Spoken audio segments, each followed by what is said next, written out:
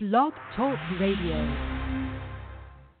Are you ready for the summer? Are you ready for the sunshine?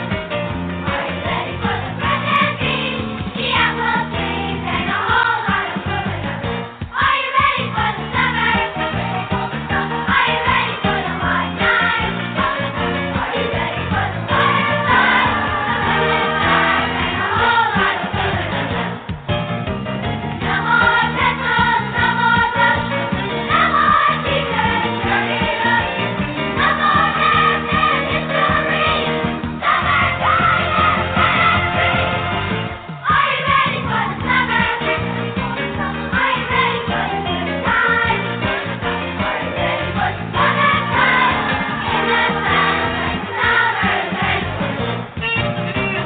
more petrol, no more rush, no more teachers turning us, no more math and history,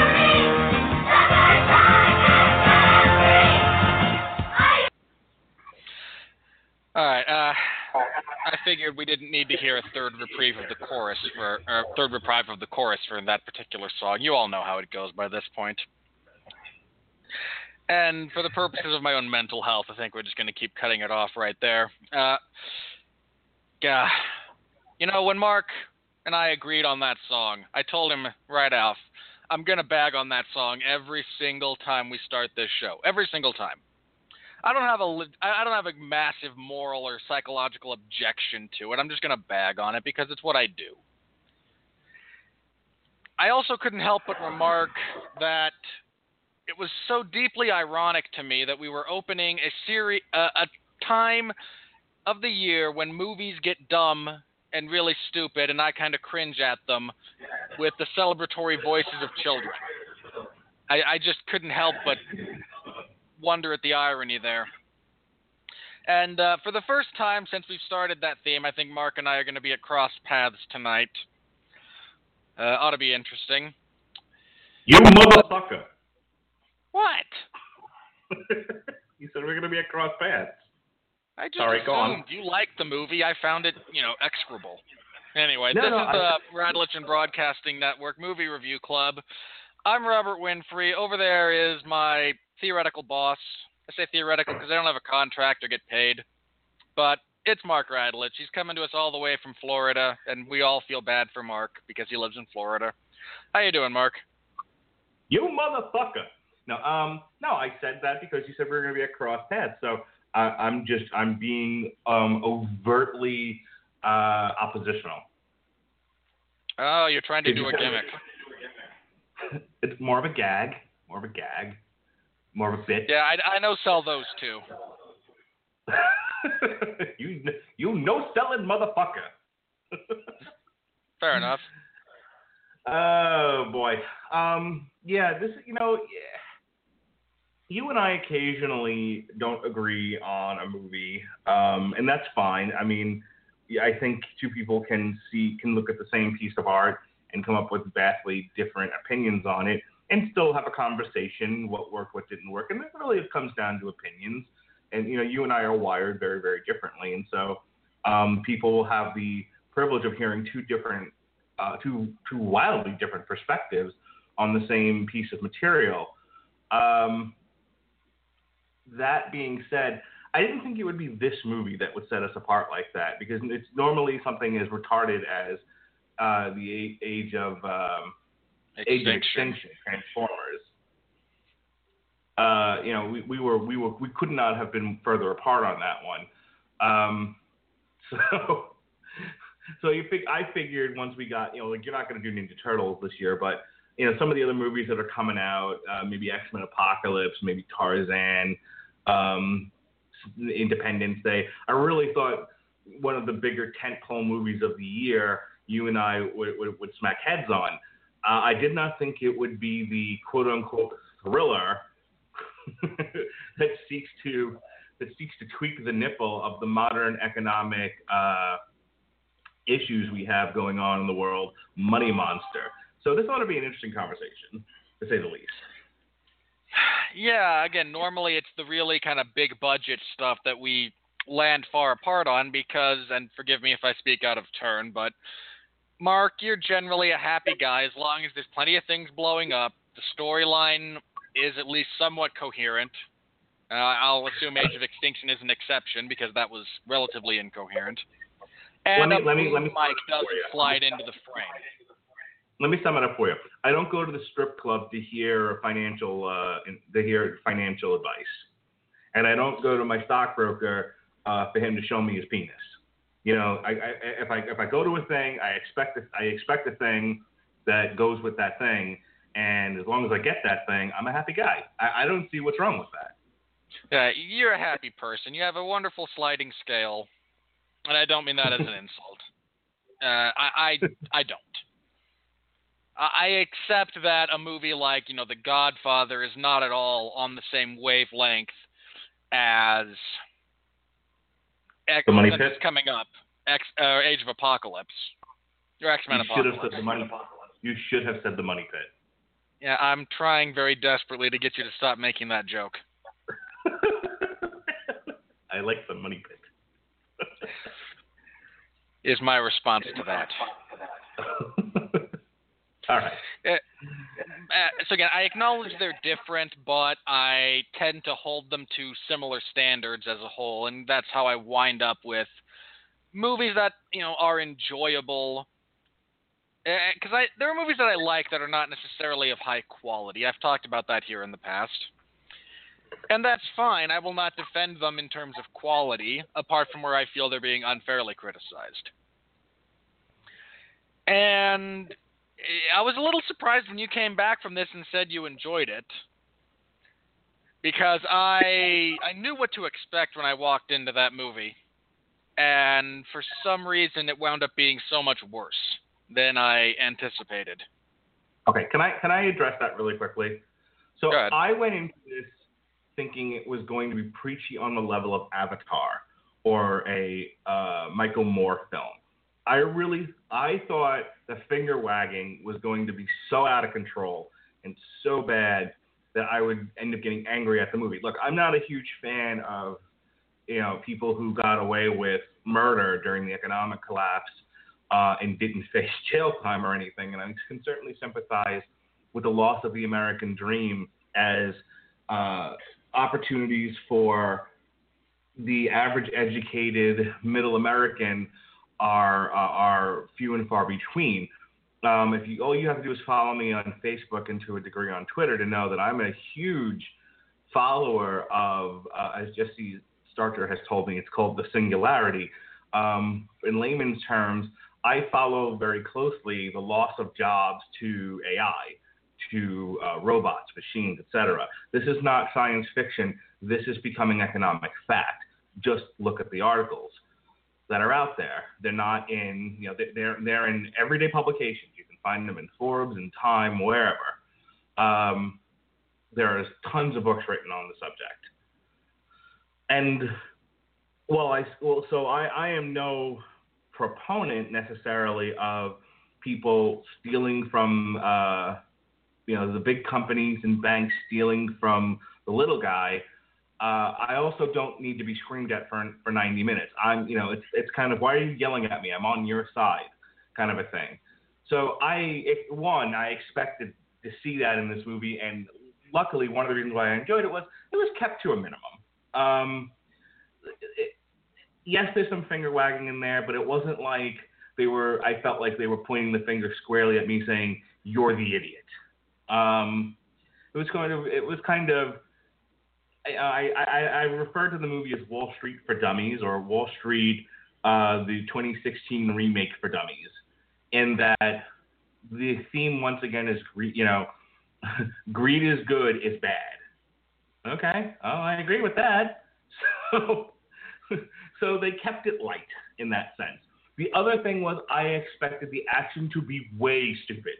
Like worse than, I know you think this is the worst movie ever, and in a lot of it, and we'll get into Robert Winfree Presents. This doesn't work that way a little ways down the road here, but for the sake of brevity in this conversation, I thought it doesn't work that way was going to be a lot worse, and I was okay with what I saw on screen. Was it believable? No, but I mean, I went into it going, I'm watching a fictional sort of letter to the editor about the state of the economy and stealing from the little guy. So that's what I got. I thought the movie moved well. I'm going to let you go ahead and sum up some plot, but it met my minimum criteria. The movie moved at a fast pace. I thought the acting was fine. I thought the story in the universe that we were watching it in made sense, and the finger wagging was kept to a minimum. So I had a good time at the movies. If you really want to, I'm going to say it now, I'm going to repeat at the end of this.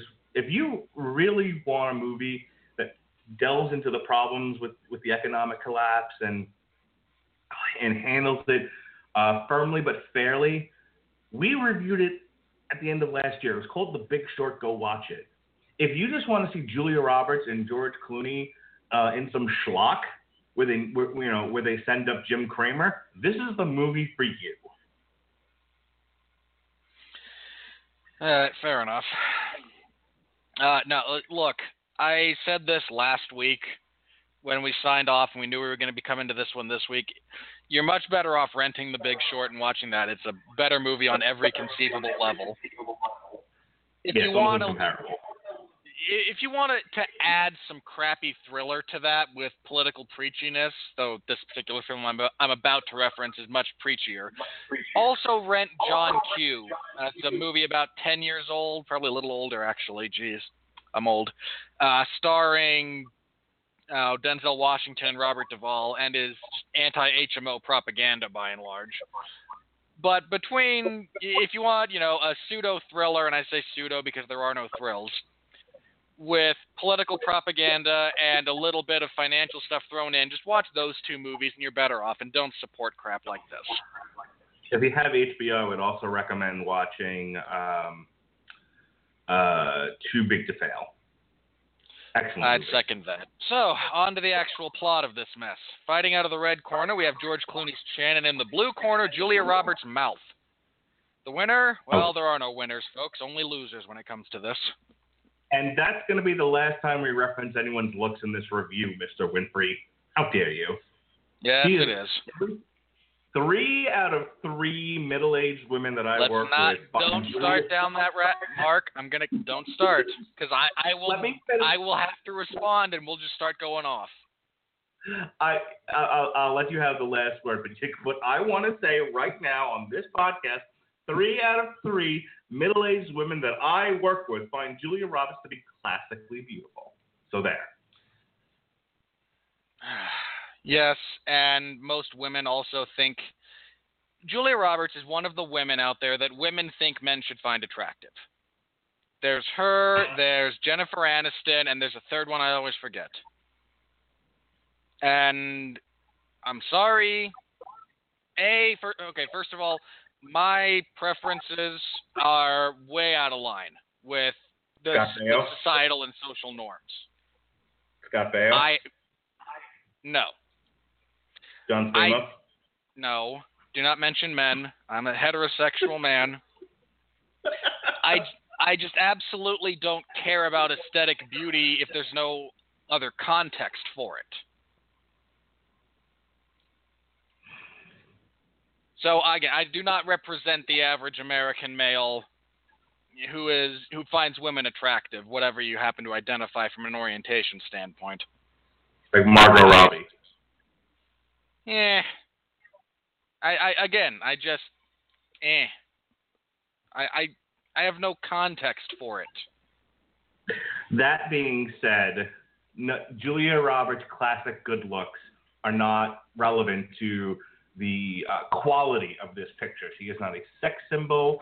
We should not be talking about her physical appearance because it has no bearing on the motion picture we're reviewing.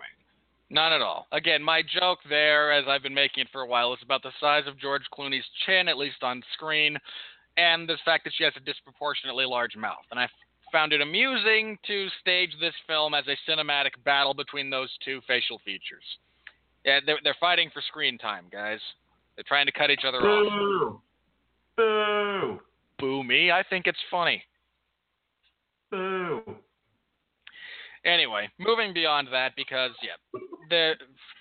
plus, I'm going to be perfectly honest, you could have replaced this entire cast. None of them matter.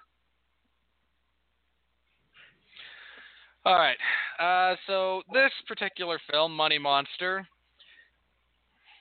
we open a few minutes from going live with a send-up of every Wall Street stock analysis investment tip television show on the airwaves.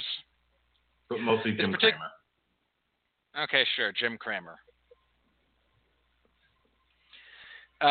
This show stars George Clooney, whose character's name is Lee Gates.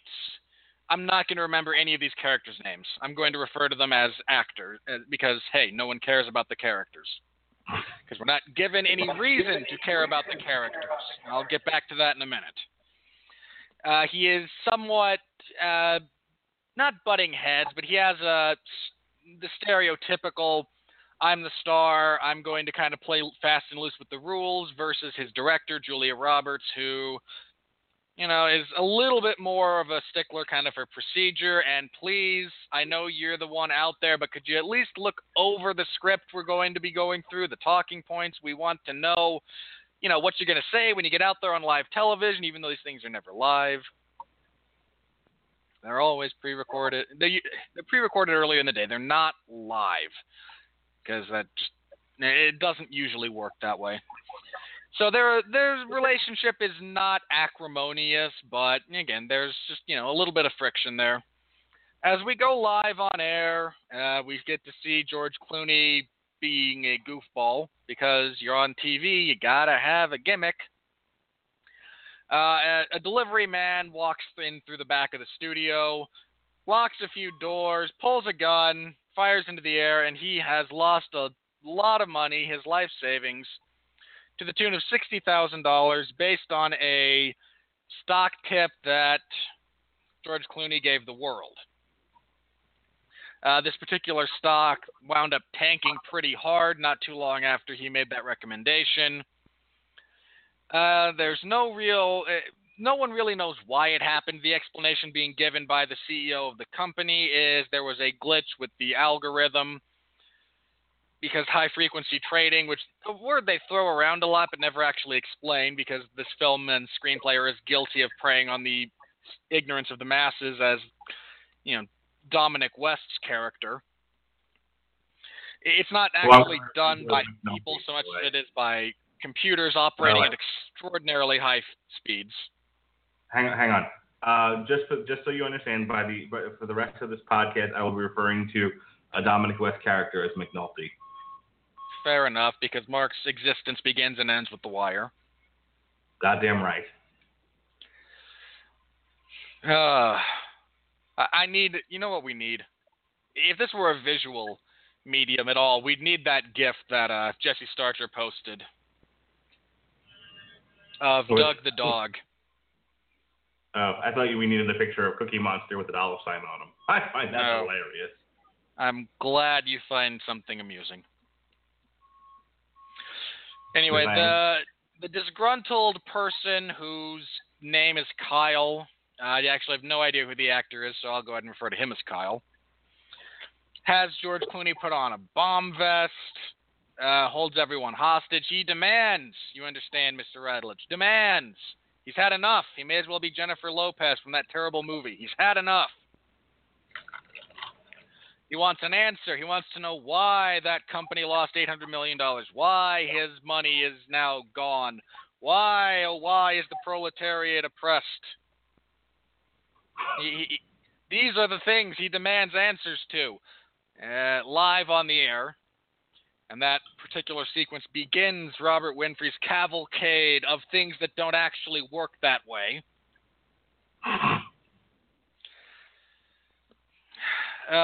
They stall out there on live on air. This particular gentleman airs some written grievances. George Clooney tries to calm him down, then he tries to escalate him. The cops are trying to figure out what to do. The director is still just trying to put on a quality show because they're still being broadcast live. Again, would never happen. But Let's just go ahead and roll with it. Eventually, the people in that television station come to somewhat sympathize with Kyle, and they too decide they want answers in this particular instance. Why, oh why, is the poor working man being oppressed, and how can we pin this entire societal travesty on one human being? Well, okay, McNulty's kind of a douchebag, but still. He just plays a douchebag. Just Dominic West, that's his character description in everything. He's kind of a douche. So they begin and they start investigating what happened because they're getting the runaround from some of the people at that company. One of whom goes live on the air to answer questions, and clearly the poor girl has nothing to give. This very slowly unveils a conspiracy wherein the CEO, again McNulty, took $800 million from his company to invest in a... All right, let me hold off. I'll get to what actually happened in a second. So they start investigating because apparently this group of news reporters have more drive and better wherewithal than both the police and the Securities and Exchange Commission when it comes to actually figuring out what happened here. Yeah, again, not caring for this movie. They eventually get a brief interview with one of the programmers who designed the algorithm that supposedly fails. He says, yeah, no, the way I designed that, the way it's written, the way it's programmed, it could not possibly have done that because algorithms are predictable to a varying degree, especially if you know the programming. If you don't, they're kind of a pain, but if you know the programming, yeah, they behave very specifically. The police are trying to defuse the situation, but the bomb vest that George Clooney has on is being triggered by a dead man switch. So they're at a bit of a loss. They decide, the police, that they're going to shoot out the receiver on the bomb vest because it's located low around the kidneys of George Clooney. And if you shoot it out, you're unlikely to actually cause enough trauma to kill him, especially if you can get to a hospital very quickly. There's only degrees of truth to that. Kidneys can bleed like a sucker if you puncture them. There's some major blood vessels there. Potentially survivable, but dubious. Then they can take out Kyle because he's got a gun, and then the bomb's no longer in play. George Clooney decides he doesn't want to be shot at. Understandable. When they realize that the CEO of this company is going to be in New York, a few blocks from them, they decide to take this show on the road. George Clooney hides behind Kyle to walk the few blocks to Federal Plaza. Good grief. Yeah, sure. We're just going to let a guy with, pounds of Semtex strapped to him waltz into a Federal. No, none of this. None of this. Anyway, they actually... I'm going. Anyway, they get there after Kyle accidentally shoots one of George Clooney's assistants. They get the CEO and they expose with all of their illegally obtained evidence. What actually happened was McNulty stole $800 million. Well, stole is a strong word in this case. It's more misappropriation of company funds. Misappropriated funds to invest in a single entity, this being a platinum mine in South Africa that was in the midst of a miners' strike. And when the miners strike, production decreases or halts, leading to the stock price of this company falling significantly. He buys low, then he bribes some people to end the strike. The company becomes profitable again, and you can sell at a profit. This was his plan, but there's a honest union leader, as though that's not right up there with military intelligence or jumbo shrimp, honest union leader. But apparently they found the one union leader in, the world who will not take a bribe.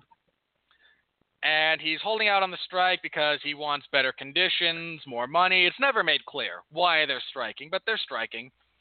And because they're still striking, the price of that particular company is still down, so he can't recoup his losses by flipping the stock, leading to just a net loss for the company. Kyle decides he's not satisfied with this explanation because A, very little of it is actually provable, again, certainly with illegally obtained evidence, not quite so much in a court of law. And he wants McNulty to admit that what he did was wrong somehow. I mean, sure, and McNulty under threat of being blown up, even though it's not actually a vest full of Semtex, it's a vest full of clay bricks. He revealed that to George Clooney as they were walking between buildings. He eventually, again, under penalty of immediate death, decides to tell the maniac whatever the maniac wants to hear. He falls down when the guy throws the detonator at him anyway. Kyle is shot because he's a maniac with a gun. He dies. McNulty gets investigated anyway, though even the charge there kind of, again, what he did, the legality of what he did is a gray area 90% of the time. He simply overwrote an algorithm in favor of making a human decision, and sure, there was a little chicanery there, but again, there's a legitimate question as to whether or not what he did was terribly illegal. But he gets investigated anyway. There's a brief, very, very stupid subplot about Julia Roberts leaving that network to go to another network because she's tired of George Clooney's crap. She decides to stay. His assistant, who got shot, he got shot in the shoulder. He's fine. It's fine. They reconcile in the waiting room at a hospital, and the bad guy gets his comeuppance. The good guys triumph. Even the bad guy who was kind of a good guy pays for his transgressions, and the world moves on. All right. Before I turn this over to Mark for a little bit for what he liked about this, I'm going to say this once, and I'm hoping that I won't have to repeat myself too much with the same phrase. None of this is how this actually works. Absolutely none of it. Now, again, I say that on occasion about movies because I know entirely too much. I acknowledge this. I acknowledge that I am not the average moviegoer who has no problem with it, who accepts that if you shoot a propane tank, it will result in a fiery explosion. It doesn't, but okay. If that's the way you all see it, fine and dandy. This was one of the few times I've watched a movie from start to finish and could not stop shaking my head going, that doesn't work like that. That doesn't work like that. That sure as hell doesn't work like that. Over and over and over again. None of it actually works like that. I will get into a few specific instances later, but I hope not to repeat that same phrase for the duration of this podcast. Mark, I found absolutely nothing redeeming about this movie whatsoever. Kindly defend it. I was entertained. Plugs? No. Okay. I talked a little bit about this at the beginning. So here's what I liked about it. This was supposed to be an indictment of the moneyed class, the investor class, the movers, the shakers, the people who control the strings, that sort of thing. They decided to, instead of, I think about Oliver Stone's Wall Street, and Oliver Stone was trying to do the same thing, but back in the 80s, where he had the Michael Douglas character who, greed is good. It's okay to screw the little guy, and why are you wrecking this company? Is Charlie Sheen asked him, because it's wreckable, that's why, and I don't care about the little man. This was supposed to be along those same lines. And so I'm automatically interested in that kind of a story, number one. Number two, so it hooked me just because I genuinely like to watch movies like that. Number two, I don't find anyone's performance here particularly lacking. I mean, I think if we're being fair and we're leaving prejudice out of this, and we're not being, and I'm not saying you are definitely being this way, but if we're not being blinded by expectation or prejudice, everyone does a passable job, a serviceable job of getting across their characters and being a part of the drama. At no time did someone act in a way that it took me out of the movie. Okay? So we have passable, serviceable, even good performances. I won't give you good. The movie moves along at a swift enough pace that I was at no time bored. It doesn't leave the average person. We're going to leave, you out of this for a moment and your cyborg brain. But for the rest of us dumb folk, the movie moves along fast enough that and actually one of the reviewers said this almost word for word. It moves along fast enough that you don't really have time to think about how dumb it is. You're just sort of in the moment and it's moving along. Boy, I wish that were true. For the rest of us. It's moving along at a fast enough pace. I mean, is it roller coaster fast? No, it's not Transformers, but it's still, but it's still moving fast enough that it's going from scene to thing to thing to thing without there being a whole lot of time for you to go, hey, wait a minute, that's dumb. I thought the characters in and of themselves, I mean, Julia Roberts' character, you're right, is a little thin, but I thought the lead. Oh, you set me up, and I'm not going to take the bait. Thank you. I think George Clooney's character of Lee Gates is as good a hero for this kind of a movie as you can get, as he does have an arc, which you want to see in a picture like this. You want to see your main character make a change from one thing to another, and he does by the end of it, because he admits in the beginning he's sort of an empty shell and everything's a joke and he doesn't care, and at the end of it he seems to genuinely care for this guy who's on his ass.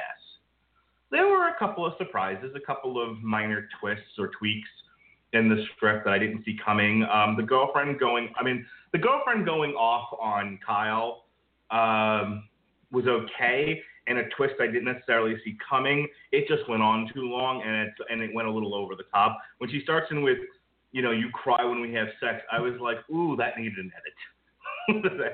that was a bit of a jab that I was like, why? Why was that necessary?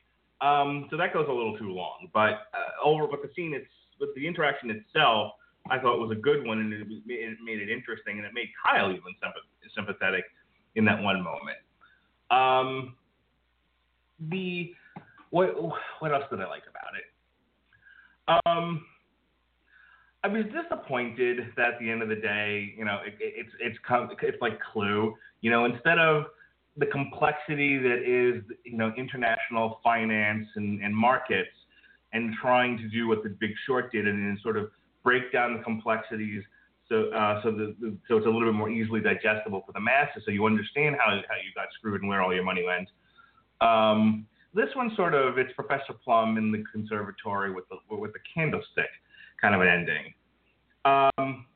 And to be fair, much like our discussion of Captain America: Civil War, I liked the movie until it ended, and then at the end it just sort of falls off a cliff.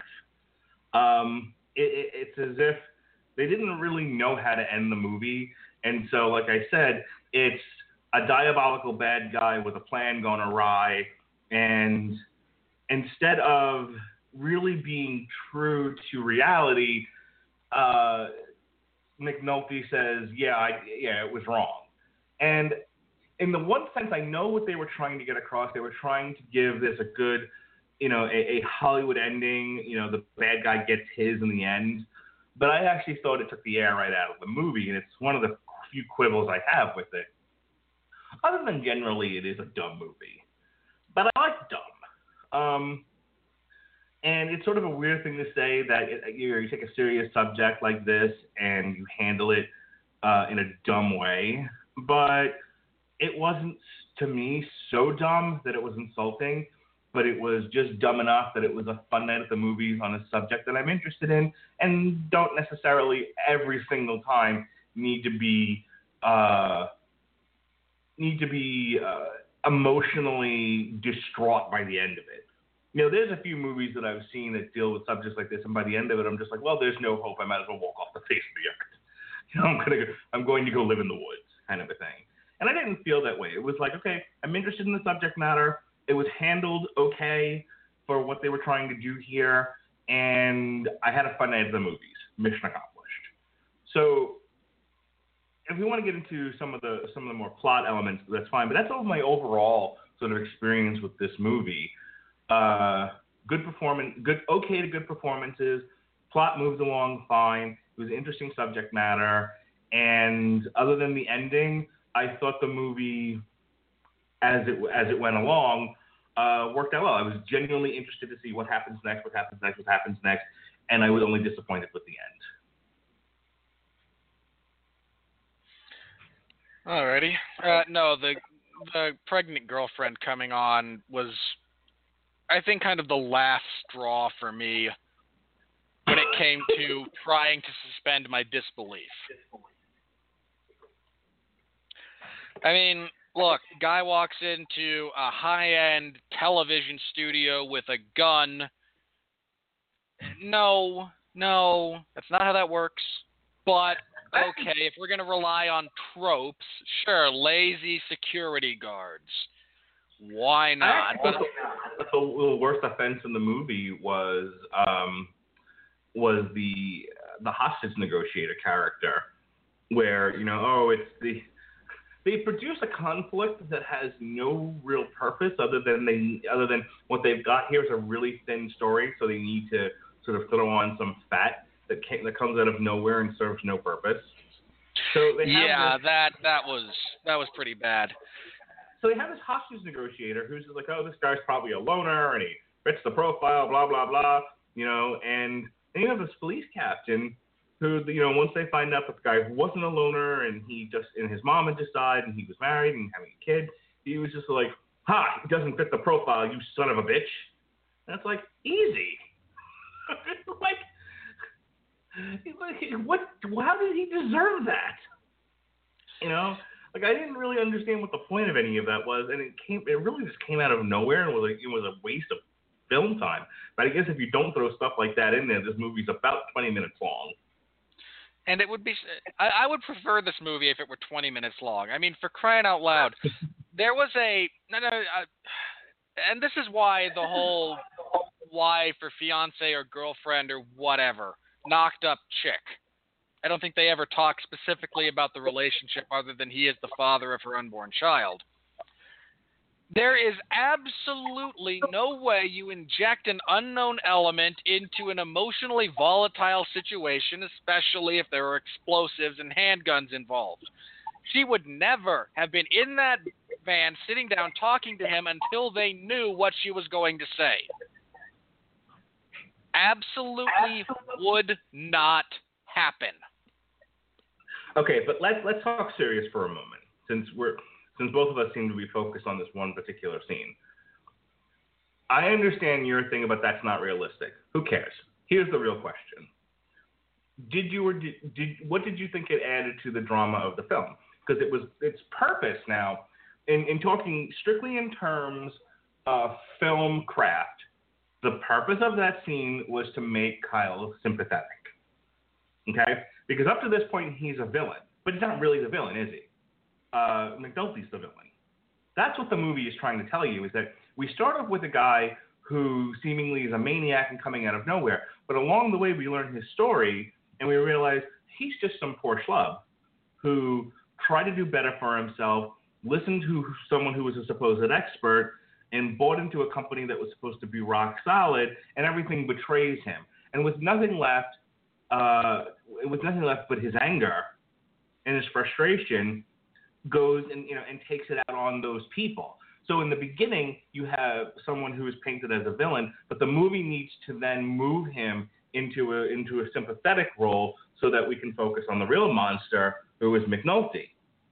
And that is the whole purpose. That is, if you can picture like someone pressing on a lever and the track changing, that's that moment in the movie. Now, the real question isn't whether or not it was realistic.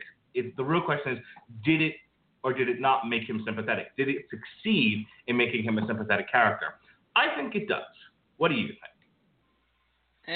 Not so much. Why?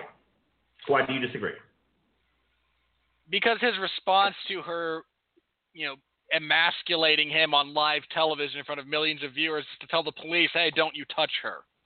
You just got your ass chewed by your old lady, and your response is to still defend her. No, it made him seem like more of a wuss. I thought that was believable. I know guys like that. I'm not saying there aren't guys like that. I'm not saying it's not a believable response. I'm saying if the objective is to make him sympathetic, making him a pussy-whipped bitch does not work. Okay. You don't feel bad for him? At this point, no. Okay. You made bad So choices. you would say, Congratulations. So you would say, I mean, first of all, do you agree with my premise that that's what that scene was supposed to do? I will agree with that statement that the intention there is to turn him into a sympathetic character, at least somewhat. Okay, but you say that mission objective fails on face because because you don't feel sorry for an emasculated man. I don't feel sorry for a man who has done nothing proactive until he snaps. Well, buying the stock was proactive. Yeah. I'm not sure I'm even going to give him that one. Okay. I think you're being unusually hard on the beaver, but that's fine. So, all right, so let's talk about a different scene. This movie, there's not a whole, I mean, I think you and I can sort of bat this back and forth for an hour or so, but I want to sort of focus on certain scenes instead, instead of just arguing with one another over, my opinion's the right one. Fair enough. So, there was another scene in the movie that I thought was interesting, and it didn't necessarily go in the direction I thought it was going to go in. The scene where where Lee comes to realize that he can make the stock price go back up again.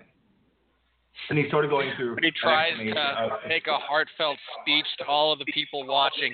Please buy this stock. We can get it back up to where it was when this poor guy bought into it. He can get out. We can all be happy.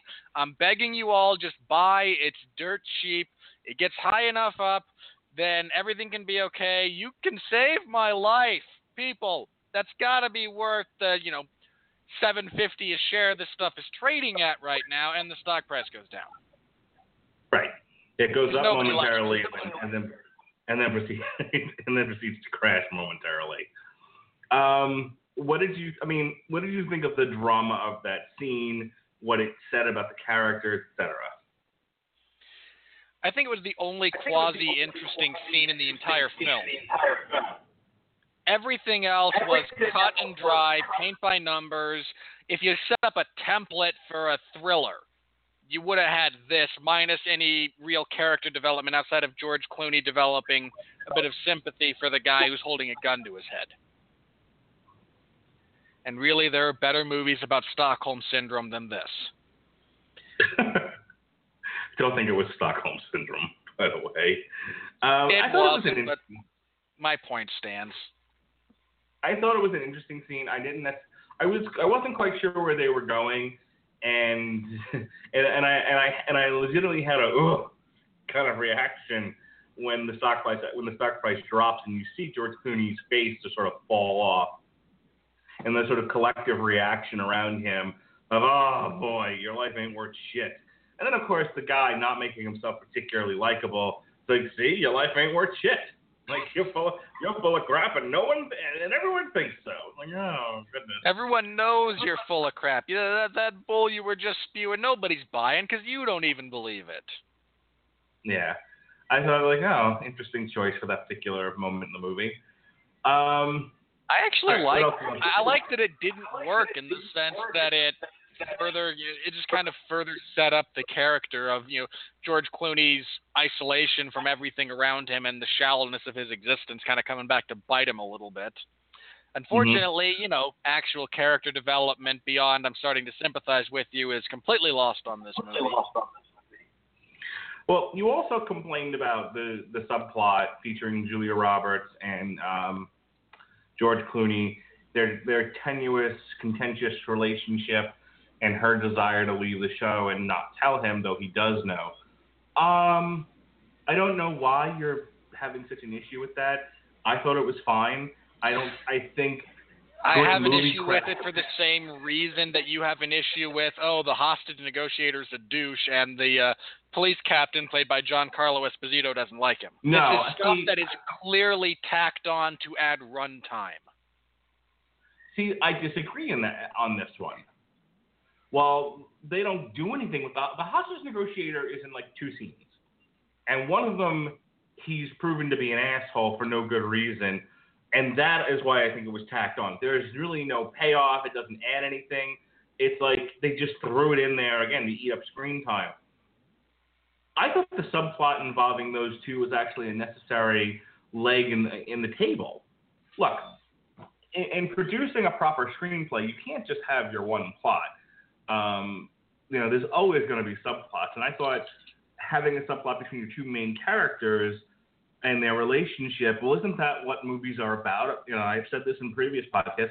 In many ways, movies are about the relationships between people. And, well, we've seen this. I mean, if you want to complain that this is a paint by numbers kind of relationship, it's the hardworking woman and the flighty guy. Okay, we see that in like a million pictures. Like Hollywood just has that one always ready to go.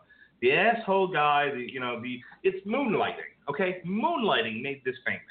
You had Bruce Willis and what's her face, and that famous. No one remembers what's her face. No one remembers what's her face. But everyone remembers Bruce Willis, and there's this famous exchange in Moonlighting, and it's like, you bet, and she's commenting on his flippant attitude towards things, and he's commenting back at her that she's taking things too seriously. And isn't that every fucking relationship in Hollywood movies these days? The guy is a devil-may-care, wears his heart on his sleeve, who gives a shit, flippant, almost bohemian type, and the woman is a type A dragon queen.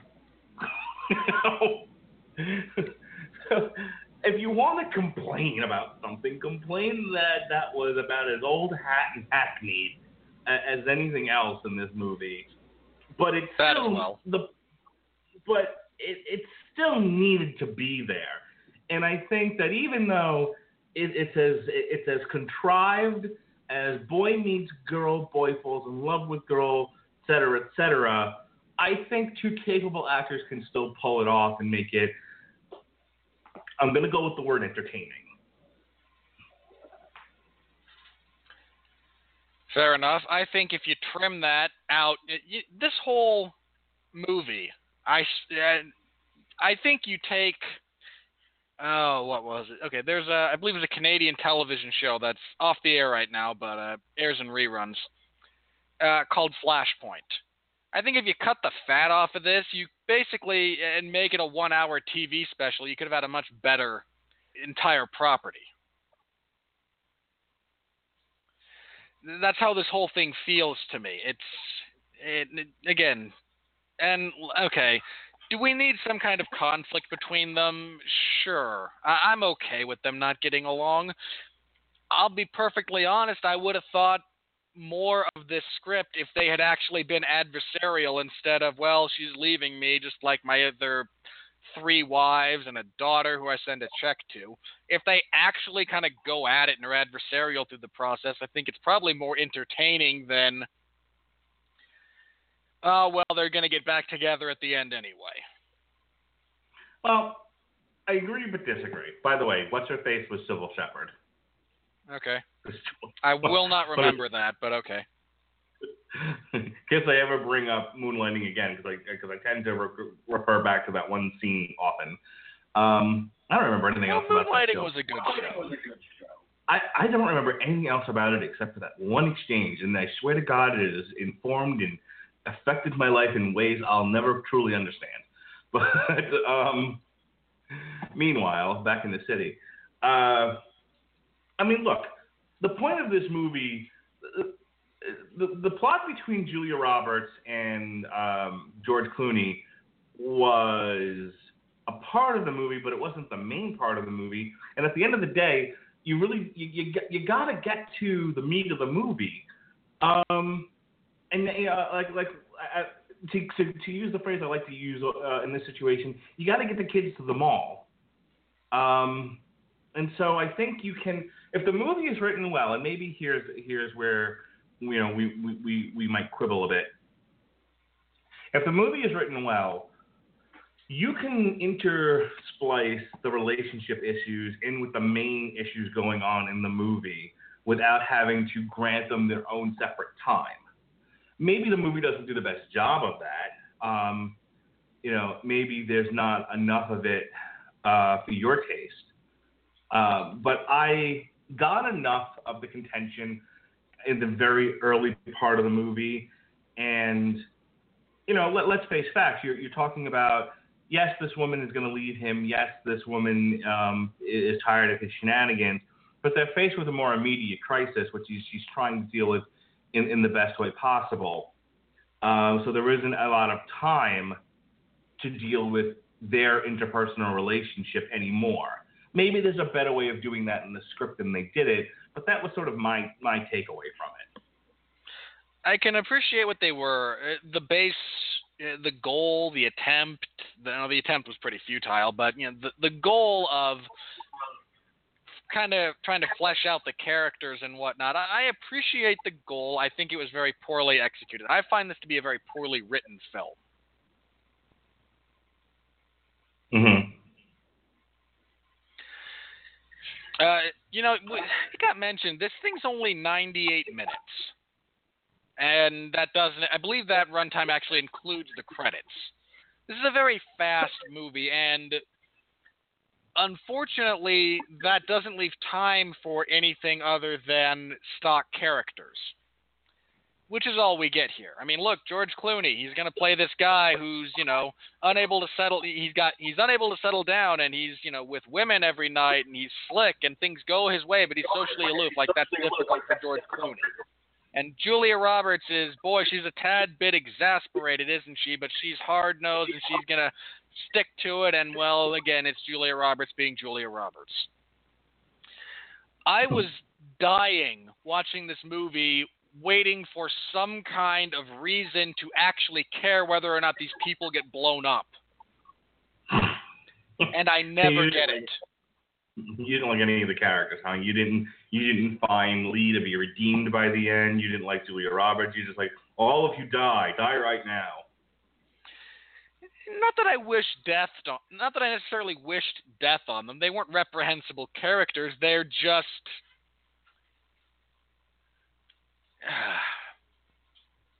it's like window shopping. You're walking down the street, you look in the window, look, it's George Clooney. Oh, look, he started out in the space of walking by this, big picturesque window. He goes from, hot shot, superficial to caring a little bit about some of the people who might get screwed over based on the world he occupies. Now look at that. He changed clothes from one window to the next. Oh, look, there's Julia Roberts, and she starts with her hair down and ends with it in a ponytail. And here's this guy who's got a gun, and, oh, wait, no, that's not really a bomb, and, oh, he's been shot. It's all just very, very superficial snapshots of characters. Consequently, I don't feel you as an audience member care about any of them. Okay. I wasn't that hard on them. I cared about the characters, but I wasn't, I think, as intrinsically resistant to what was happening in the movie as you were. I was much more willing to go with it than you are, and I think that definitely plays into how we're reacting to the characters. I don't even think it's necessarily about my dislike for how, for the technical aspects of it. You just never learn about most of these characters apart from very, very broad strokes. And most of those aren't even... Now, go ahead. Well, no, finish what you're saying because I want to move on to something else. Again, broad strokes and not even saturated as far as color goes with broad strokes. They're very stock. They're very uninteresting characters on the whole. I mean, again, just real briefly, if you consider the character of Kyle, we get that he lost his money, and we start to get that, well, his wife or girlfriend or whatever, again, never actually explained whether we know he's the father of the kid she's carrying. Beyond that, we're not given insight into it. And we know that he made some really poor choices when it came to selection of the woman to carry his genetic material forward into the future. We know his mother recently died, but apart from that, again, this is just, it's almost like they're being deliberately vague with him in a desperate attempt to make him an everyman character.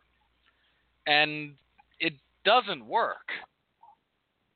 All right, that actually dovetails into something I want to talk about before we can go on forever with this, but I think that in the interest of the listeners, we ought to move this along to other things that we can talk about.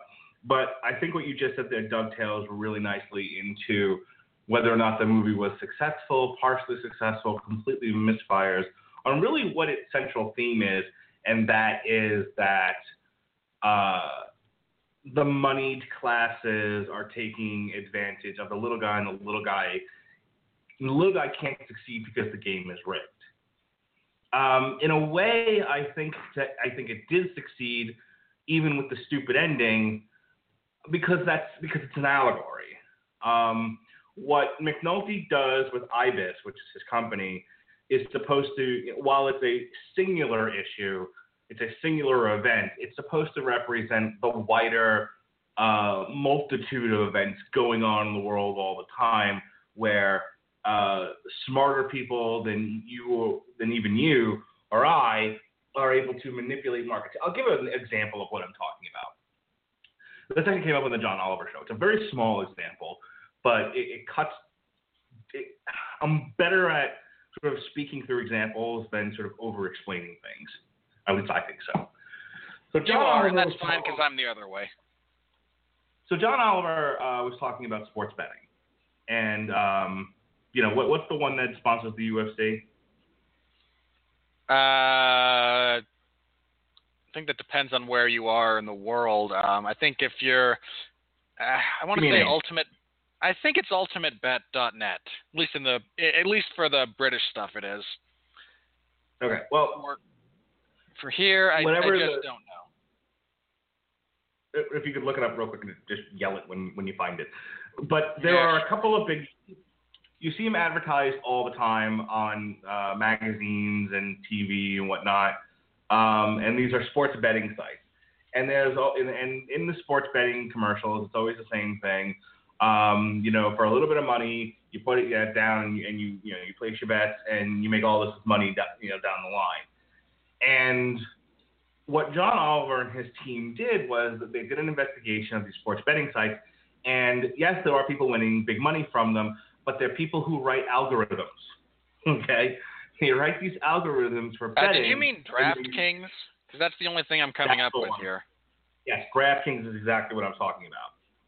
So they're using algorithms to bet on DraftKings as an example, and those people are making tons of money. But people who are just, unless you're extraordinarily lucky, just kind of going about the old-fashioned way by instinct, are losing money hand over fist. And so the game is rigged. It's rigged for people who know how to manipulate it, and for everybody else, they're sort of tricked into believing that this is a way to make fast money when it's actually a way that you lose tons of money, again, hand over fist. Similar thing here. You have Lee Gates, who's sitting there telling you this company is safer than a savings account, and then because of purposeful manipulation, company loses money, the guy loses his life savings, et cetera, et cetera. There are people manipulating the market all the time. Think about The Big Short. Essentially, you had a handful of guys betting on the collapse of the housing market, and while the entire world went belly up, they all made millions and billions of dollars. That's what this movie is supposed to be about. It's an allegory for all of that, sort of summed up into one singular event instead of sort of showing you the more global issue going on in the world. And Kyle is your everyman. He's your little man. He's your little guy. He's the guy getting screwed. Lee Gates is your guy who is out there. He's the salesman. He's the Jim Cramer. He's the CNBC. He's that commercial that you see in the middle of the night talking about fast money. And McNulty represents all of the all of the big money people and businesses in the world. So everything is a symbol of something bigger. And so my question to you, Robert Winfree, is, and I already know the answer. The answer to anything I ask you is always going to be no. For the sake of this podcast, I will ask anyway. Was the movie even remotely successful in getting any of what I just said across? When you threw the qualifier of even remotely on, I probably have to go with yes. Even though what I got out of it was so much more, wah, I'm stupid with my money, wah, someone took advantage of me, wah, you're mean. That's what I got out of this movie was, I was stupid with my money. I listened to someone else who I had no necessary reason to listen to other than he's on television, but apparently that's enough for most people. I lost my money. Now I'm angry. Now I demand retribution. You must understand, if the institution had a face, he would have slapped McNulty with the old gauntlet. He demands satisfaction, Mr. Radulich. This came across to me as so whiny. Well, I'll tell you why I didn't regard it as whiny. The whole setup to this is it's a glitch. You wouldn't understand. We can get away with these things because we hide them in places where people won't look, and we tell them it's too big for you to understand. And I think what the movie was trying to tell the public is it's not too big. It's not that complicated. And if you would only pay attention to what's happening in this world, you wouldn't be voting for Donald Trump. And you wouldn't be losing all your money in the markets. See? Sorry, I have a tick. No, you don't. If only you would be paying attention, you would be voting for Bernie Sanders. Oh, Jesus, there's that tick again. No, because Bernie Sanders is absolutely not the answer to anything. Hey, you don't have to tell me. I'm just saying that's the mood of Hollywood. So wait, you mean the Oscars are also political? Of course. Hey, get out of there. Get out of there. So I think, and I'm going to go back to what I said at the beginning. I think if you're looking for a movie to sort of wag a finger ever so lightly and say, rich people are bad, they're taking advantage of the everyday man, but you don't necessarily want to sit through something intelligent. You want to have some thrills.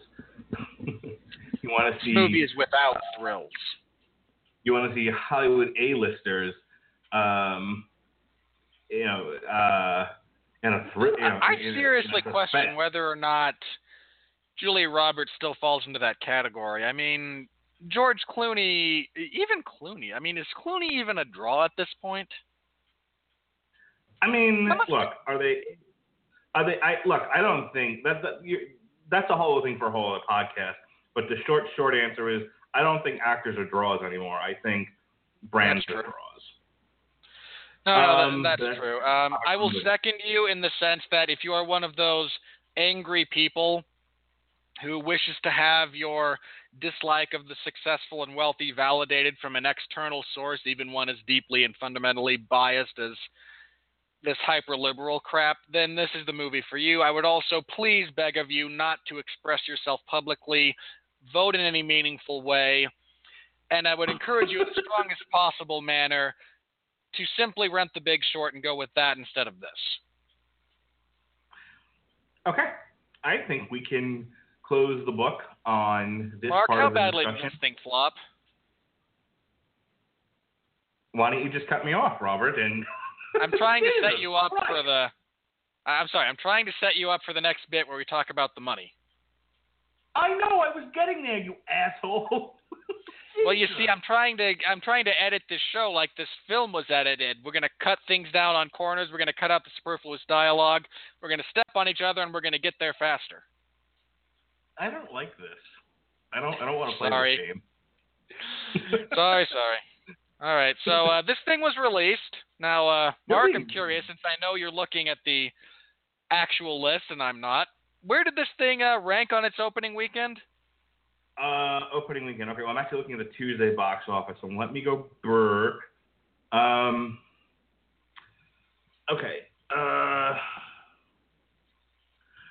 Money Monster opened third with an estimated $15 million on, I want to say... It's a $25 million movie.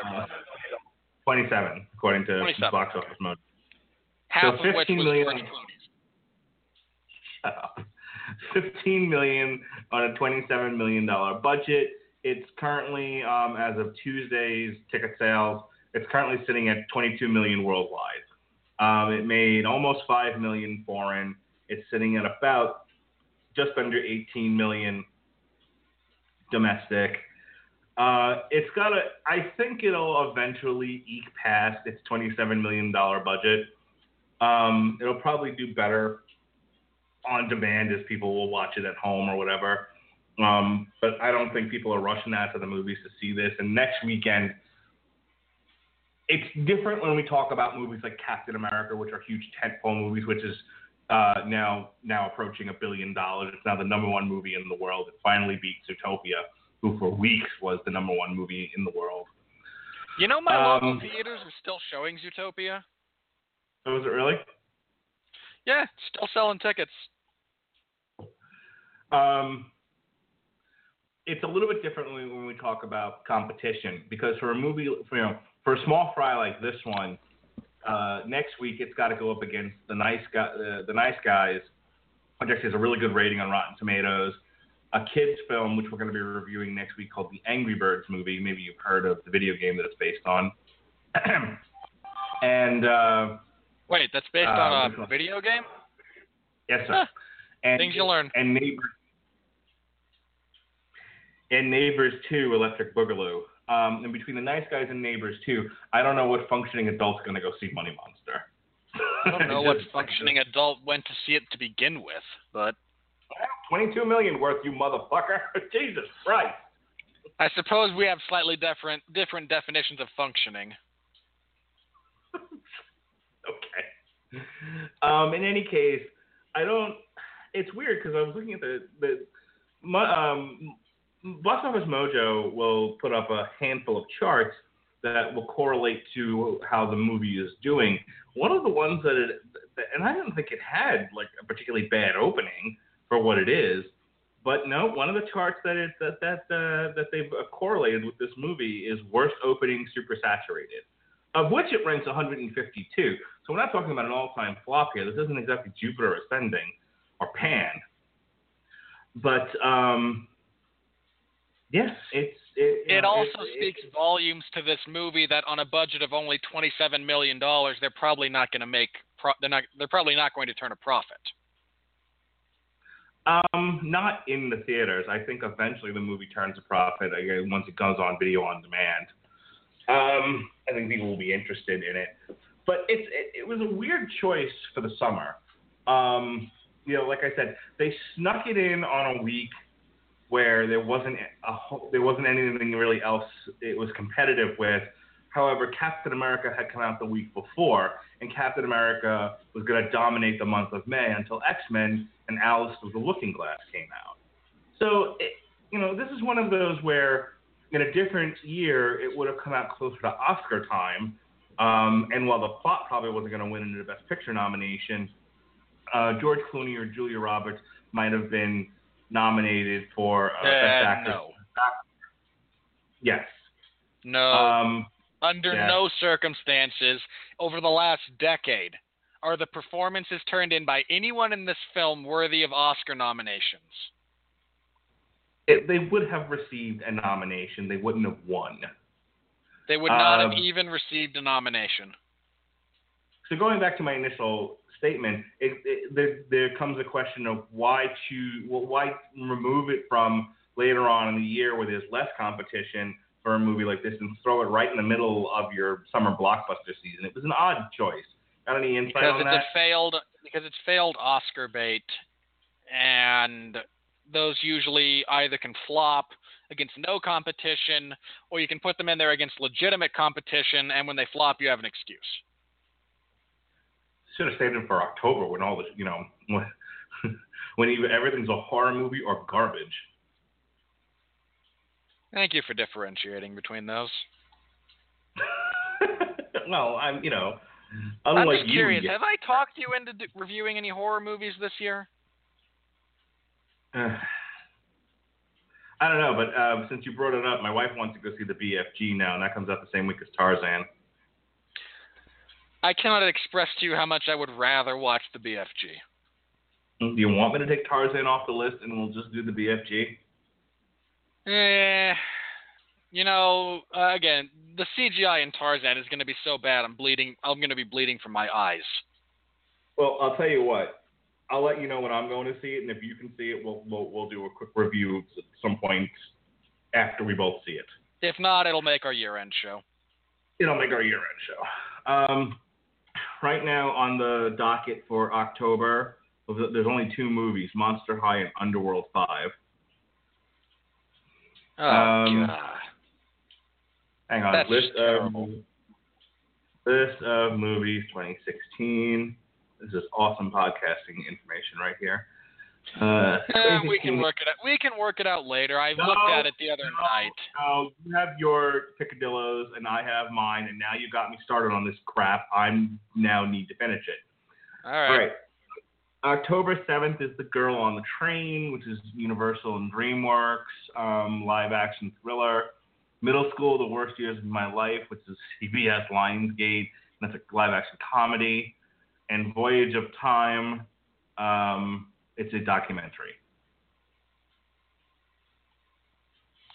Now, I looked up the slate of films for this October last night. There was not really anything that stuck out in my mind. I'm surprised we're doing Underworld because those movies all just, no, not good. But I'll get to talk about how bad they are. So, yay me. Wait a minute. What happened to fucking Monster High? I don't know. Probably got pushed. Like, that other movie that's not being made. That was supposed to be released around October. Well, October 14th is still Underworld. October 21st, we have Boo, a Medea Halloween. I know that's right up there on your list. We have a second Jack Reacher movie, and we have Ouija 2. Again, none of those appeal to me. I didn't care for the first Jack Reacher, but if you want to fill the slot, that would be my request, because I didn't care for Ouija either. I don't. And then on October 28th, we have Inferno, which is a Columbia Pictures drama directed by Ron Howard, which is amazing. It's the third in the Da Vinci Code movies. Oh, yeah. I'm going to add that one to the list. We should do that. I thought we were. No. I would have brought it up. Yeah, no. Inferno should be on the list. I actually need to get the book and read it before I go see the movie. Yeah, so far I've seen all the Da Vinci movies. All right, so Underworld 5 is October 14th, and then what was the date on that? 28th is when it comes out, so. And then, okay, Inferno, October 28th. Yeah, totally. And then that's it. That's it for October right now. Yeah, October's not a good month. Weird. I'm wondering where Monster High got off to. We'll figure it out. Anyway, so that's that on as far as the money that it made. So now we go to my favorite part of the podcast. Everyone's favorite part. Did we put up the soundbite for this? No, we never really agreed on anything. Oh. Well, if you wanted to make my life I'm not even going to say it because you'll do it. Never mind. We'll put our heads together this week and find something for next week. I had an idea, but I realized you might think I'm serious. And no, I really couldn't tolerate it, I think. All right, how about this? How about, okay, here we go with what did the critics think? Goofy. I'm down. That's why I kept it in the soundboard. All right. I shared some of these with you earlier. I'm going to actually not just read the rotten ones. I'm just going to read some random ones here because they're both find hilarious. the good ones so that I can verbally eviscerate them. Okay. Let's start with tomorrow on The Long Road to Ruin, we're going to be looking at a Cleveland classic, the Major League trilogy. So, in honor of that, I let's also start expect a long discussion between you and Sean regarding the different endings to Major League One. Sure. You didn't even know there were two different endings, did you? I did, because I read the Wikipedia page, you jerk. Now, for the third time, in honor of our Cleveland trilogy, the Major League trilogy, we'll start off with the Cleveland Plain Dealer, Michael Heaton, as he says, and quote, the story is smart and compelling, even if it does pour it on a bit thick with a Hollywood ending. All right. Guys, the new UFC heavyweight champion, Stipe Miocic, lives in Cleveland. I don't know if anyone hearing me knows him, but if you do, kindly tell him that this person who lives in his city needs to be forcibly ejected. This is not a smart story. This is as paint by numbers as you can get. If you looked up a template in Screenplays for Dummies under the thriller section, you would find this movie. This is not an intelligent movie. The fact that it deals with the material that people normally regard as intelligent does not make it an intelligent film. It makes it a stupid film about a theoretically intelligent subject. Robert Rotten of the Laramie Movie Scope says it tries to be a bit like Network. I'm mad as hell, and I'm not quite going to take it anymore.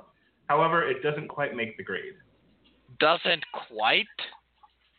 Network is a great movie. Network is a great movie. And no, this thing fails so miserably, especially when you compare it to any other movie dealing even remotely with these same topics that is competently made. Okay. I fear for your health, not just your mental health, but your physical health. I don't want to have you have a stroke on this podcast, so I'm going to break this up with some ones that I'm pretty sure you're going to laugh at. And I mean right. laugh in agreement, not smash your head into the desk. Michael Sneidel of Taste Magazine says, Money Monster wants to offer us a risky look into the flames rising up around us in this corrupt economy, but it hits with the equivalent of a kick-me sign rather than a firebomb. Kick me. Yeah, a kick-me sign plastered on some poor toddler in, preschool. There's no kick to this movie at all.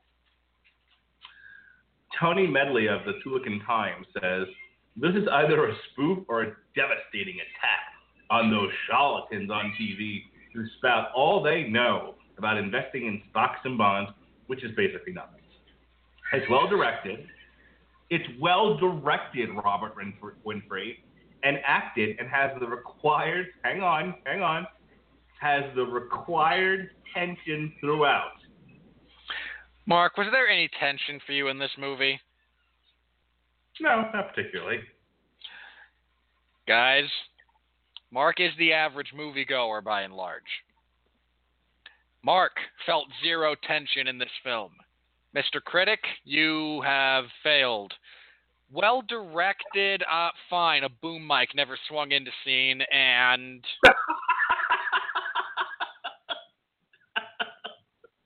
it's mostly in frame. it's mostly framed well, so the directing is competent. The acting is utterly replaceable. I mentioned this at the top of the show. Every single person in this cast could be replaced with someone else, and you'd basically get the same movie. No one does anything as abysmally stupid as Tommy Wiseau in The Room, so fine. I suppose that makes you a good actor. Okay, so I shared this one with you earlier, but I got to do it again because of the comment that I made about it. This is Andrew O'Hare of the ultraliberalsalon.com. There's a reason why I'm qualifying this as ultraliberal. The pieces would seem to be in place, but Money Monster is a stodgy, moribund plotter loaded with stock characters that wouldn't have felt edgy in 1983 and has about the same contemporary urgency as your average late-night rerun of CSI New York. Yeah, that's about right, objectively. I'm going to say now what I said earlier. If you are a liberal filmmaker who have filled your movie with liberal actors, and the message that you are espousing, for lack of a better phrase, comes from the left side of the political argument, you lose Salon.com, you done fucked up. Yeah, that's fair. That's the rough equivalent of Fox News reporting something negative about Ted Cruz. I mean, just for those of you who aren't aware of the political forces in alignment there. Dana Barbuto of the Patriot Ledger says, George Clooney, Julia Roberts, the pedigree behind the set and real-time thriller Money Monster is reason enough to see the movie. No.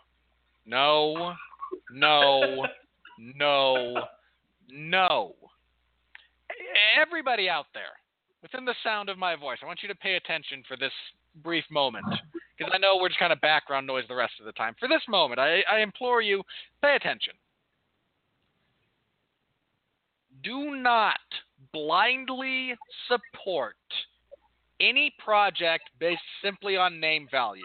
Now, this is something I'm guilty of in the past, and I'm working on. I don't care about... Look, George Clooney and Julia Roberts, fine. If you think they're great, fine. You're entitled to your perspective. And I don't mean that negatively. If you enjoy what they do, fine. Please do not let that color your perspective. And for the love of all that's holy, read a few reviews first, and if the best they can muster from a positive standpoint is, let's look at these people that for some reason we're a celebrity obsessed with, the movie is a fundamental failure. Screen Rant, Sandy Schaefer says, Money Monster is a well-directed and well-acted dramatic thriller weighed down, please, let me finish, weighed down by heavy-handed social commentary and implausible plot beats. Well, I'm sure you agree with the implausible plot beats, but heavy-handed social commentary. They would never let a man with a bomb out of a contained environment onto the streets of New York. You shoot him in the head, you take the explosion in the contained area before you ever allow that many more people to be put at risk. I really felt like you should have dealt with the heavy-handed social commentary. Folks, this is about as heavy-handed as your average Disney Junior Sophia the First script. I've never seen Sophia the First, so I can't comment as to the veracity of that statement, but given that you're generally a level-headed fellow, I'll agree with you. This was my favorite from the one I sent you earlier. Stephen Rebello of Playboy Online says, it's a well-made, well-meaning piece of entertainment, and it's grown-up. Good to know that it's good to know they still employ really solid writers over there at Playboy. Let's start with the real basics of this one here. Well made encompasses the entirety of and the totality of the film. I've talked about the writing being weak. I've talked about the acting being stock and basic and uninspired. The plot points being bogus to the point of lunacy. And the relatively poor, the relatively poor writing in the sense that the characters are all incredibly stock. So well made, I mean, what's your bar? Well, let's qualify this. Is your bar Sharknado? Because if you've got to be that bad before we're going to say it's a poorly made film, fine. You're better than made-for-TV sci-fi crap. Beyond that, Okay. I will not necessarily acknowledge that. Well acted, no. Again, a high school drama production of this film carries the same type of thespian weight as what George Clooney and Julia Roberts and everyone else put into it. I don't agree with that, but okay. I'm reading this one only because. And hang on, finally, Grown Up, no.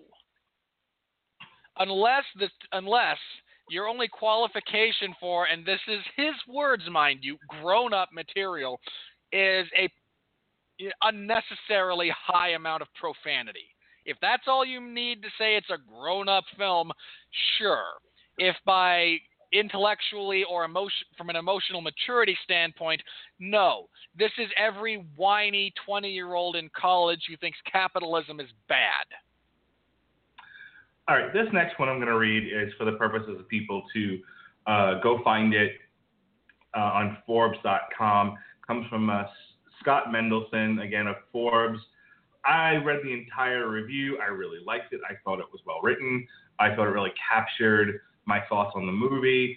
Not necessarily Robert Winfree's, but I'm reading this just because I think it's the best review out there. And I did so, and in doing so, I posted it on my Facebook page. Money Monster is a good movie, one worth seeing, but it is a good movie that I just couldn't buy. You don't have to respond to that. I wanted people to know that it was out there. I want to read one more here if I can find it, and then I think we're gonna say goodnight, Eileen. Goodnight, Gracie, rather. Good night, John Boy. Brian Orndorff of Blu-ray.com. I actually like this one too. Jodie Foster isn't identifying financial crimes and money monsters. She's celebrating them, turning personal ruin and chilling corruption into fodder for an exceptionally tedious thriller. Fair enough. I certainly agree with the tedious part, despite the fact that the movie is only 90 minutes long. Loon Lemonick of the New York Post, a clever financial thriller with comic overtones that's a solid investment, hardy, of your time, thanks to stellar work by George Clooney and Julia Roberts. Stellar is so far off the mark in this particular instance, it's not even worth mentioning how wrong that is. And as far as the comedic overtones, I'm going to be perfectly honest, this movie would have been better served as a comedy than trying to be a serious dramatic thriller. The only successful parts of this movie, or at least the group of people that were in the same theater as I was, all, 8 or 10 of them, were the bits that were funny. The wife or girlfriend or whatever, launching into this poor schlub who's lost everything. And the bit at the end about vines being made out of McNulty's reaction to having the detonator thrown at him. Last one, and I always like to read from the Salt Lake Tribune, because in case Robert Winfree. Thanks for that. Because in case Robert Winfree really disagrees with the person, he can go over there, punch him in the face, and say not funny. Yeah, I'm going to drive 60 minutes just for that. Yeah, you will. Sean P. Means of the Salt Lake Tribune. I'm up for a good tarring of the corporate class as much as any pinko member of the lamestream media, but even I have my limits, and Money Monster runs over those limits with the subtlety of a SWAT team. Well, now that I know he's a pinko, I might have to go punch him on principle, but other than that, I agree. Okay, this is actually, This is actually the last one. I made myself remember to read this up because when Amy Nicholson is on movie fights, I tend to enjoy her. So I wanted to make sure I read her little line here that's captured on Rotten Tomatoes. So this is coming from MTV of all places. And Amy Nicholson, who is a top critic and a featured fighter on Movie Fights presented by Screen Junkies. Check that out if you haven't. It's an awesome podcast. If Bernie Sanders is elected president, Money Monster will be the only movie allowed on Air Force One. And for the record, she gave the movie a C+. I think that's a generous C+. I think C- or D+ might be more accurate. But I appreciate the line. Okay. We love you, Amy Nicholson. Invite me on Movie Fights. All right. So that's that. That's our coverage here of Movie Monster. I liked it. Winfree hated it. We managed to talk about it without movie I've seen all year. Unequivocally. All right. Well, we're out of live time, so let's hit the plugs and hit them hard. All right. There's no UFC event this Saturday, so I don't think I have coverage of anything. But you can go back into the archives, listen to myself and Jeff Harris review UFC 198. Stipe Miocic knocked out Fabricio Verdum in the first round, which was sad for Mark because he likes Fabricio Verdum for ending Cain Velasquez again. But he got a heavyweight finish in the first round. Elsewhere, Ronaldo Jacare Souza just embarrassed Vitor Belfort. And Christian Cyborg Justino done wrecked a bitch. You can find my full report of that event in the MMA Zone of 411mania.com. This coming Saturday on the 411 Ground and Pound radio show. It goes live Sundays at 8 p.m. Eastern Standard Time. Jeff Harris and I will be previewing UFC Fight Night 88. It's headlined by Thomas Almeida and Cody Garbrandt. Which is a really good fight. There's a couple of really good fights on that card. So tune in for that. We'll have fun. Mark wasted 2 hours of his life reviewing Hatebreed last night because Hatebreed is not good. Because it was time to murder it. And Hatebreed is not awesome. Good. Hatebreed is amazing. Mark, if we're just gonna play the opposite game, we're gonna have to go in a very different direction. What do you got coming up?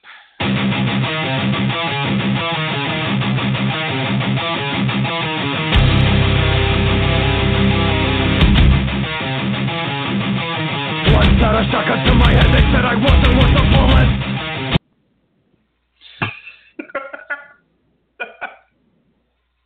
He's still there. Yeah, I tried to set you up for plugging what you've got coming up in the near future, and then I was interrupted by, noise. Okay, well, here's what I've got coming up over the next couple of weeks.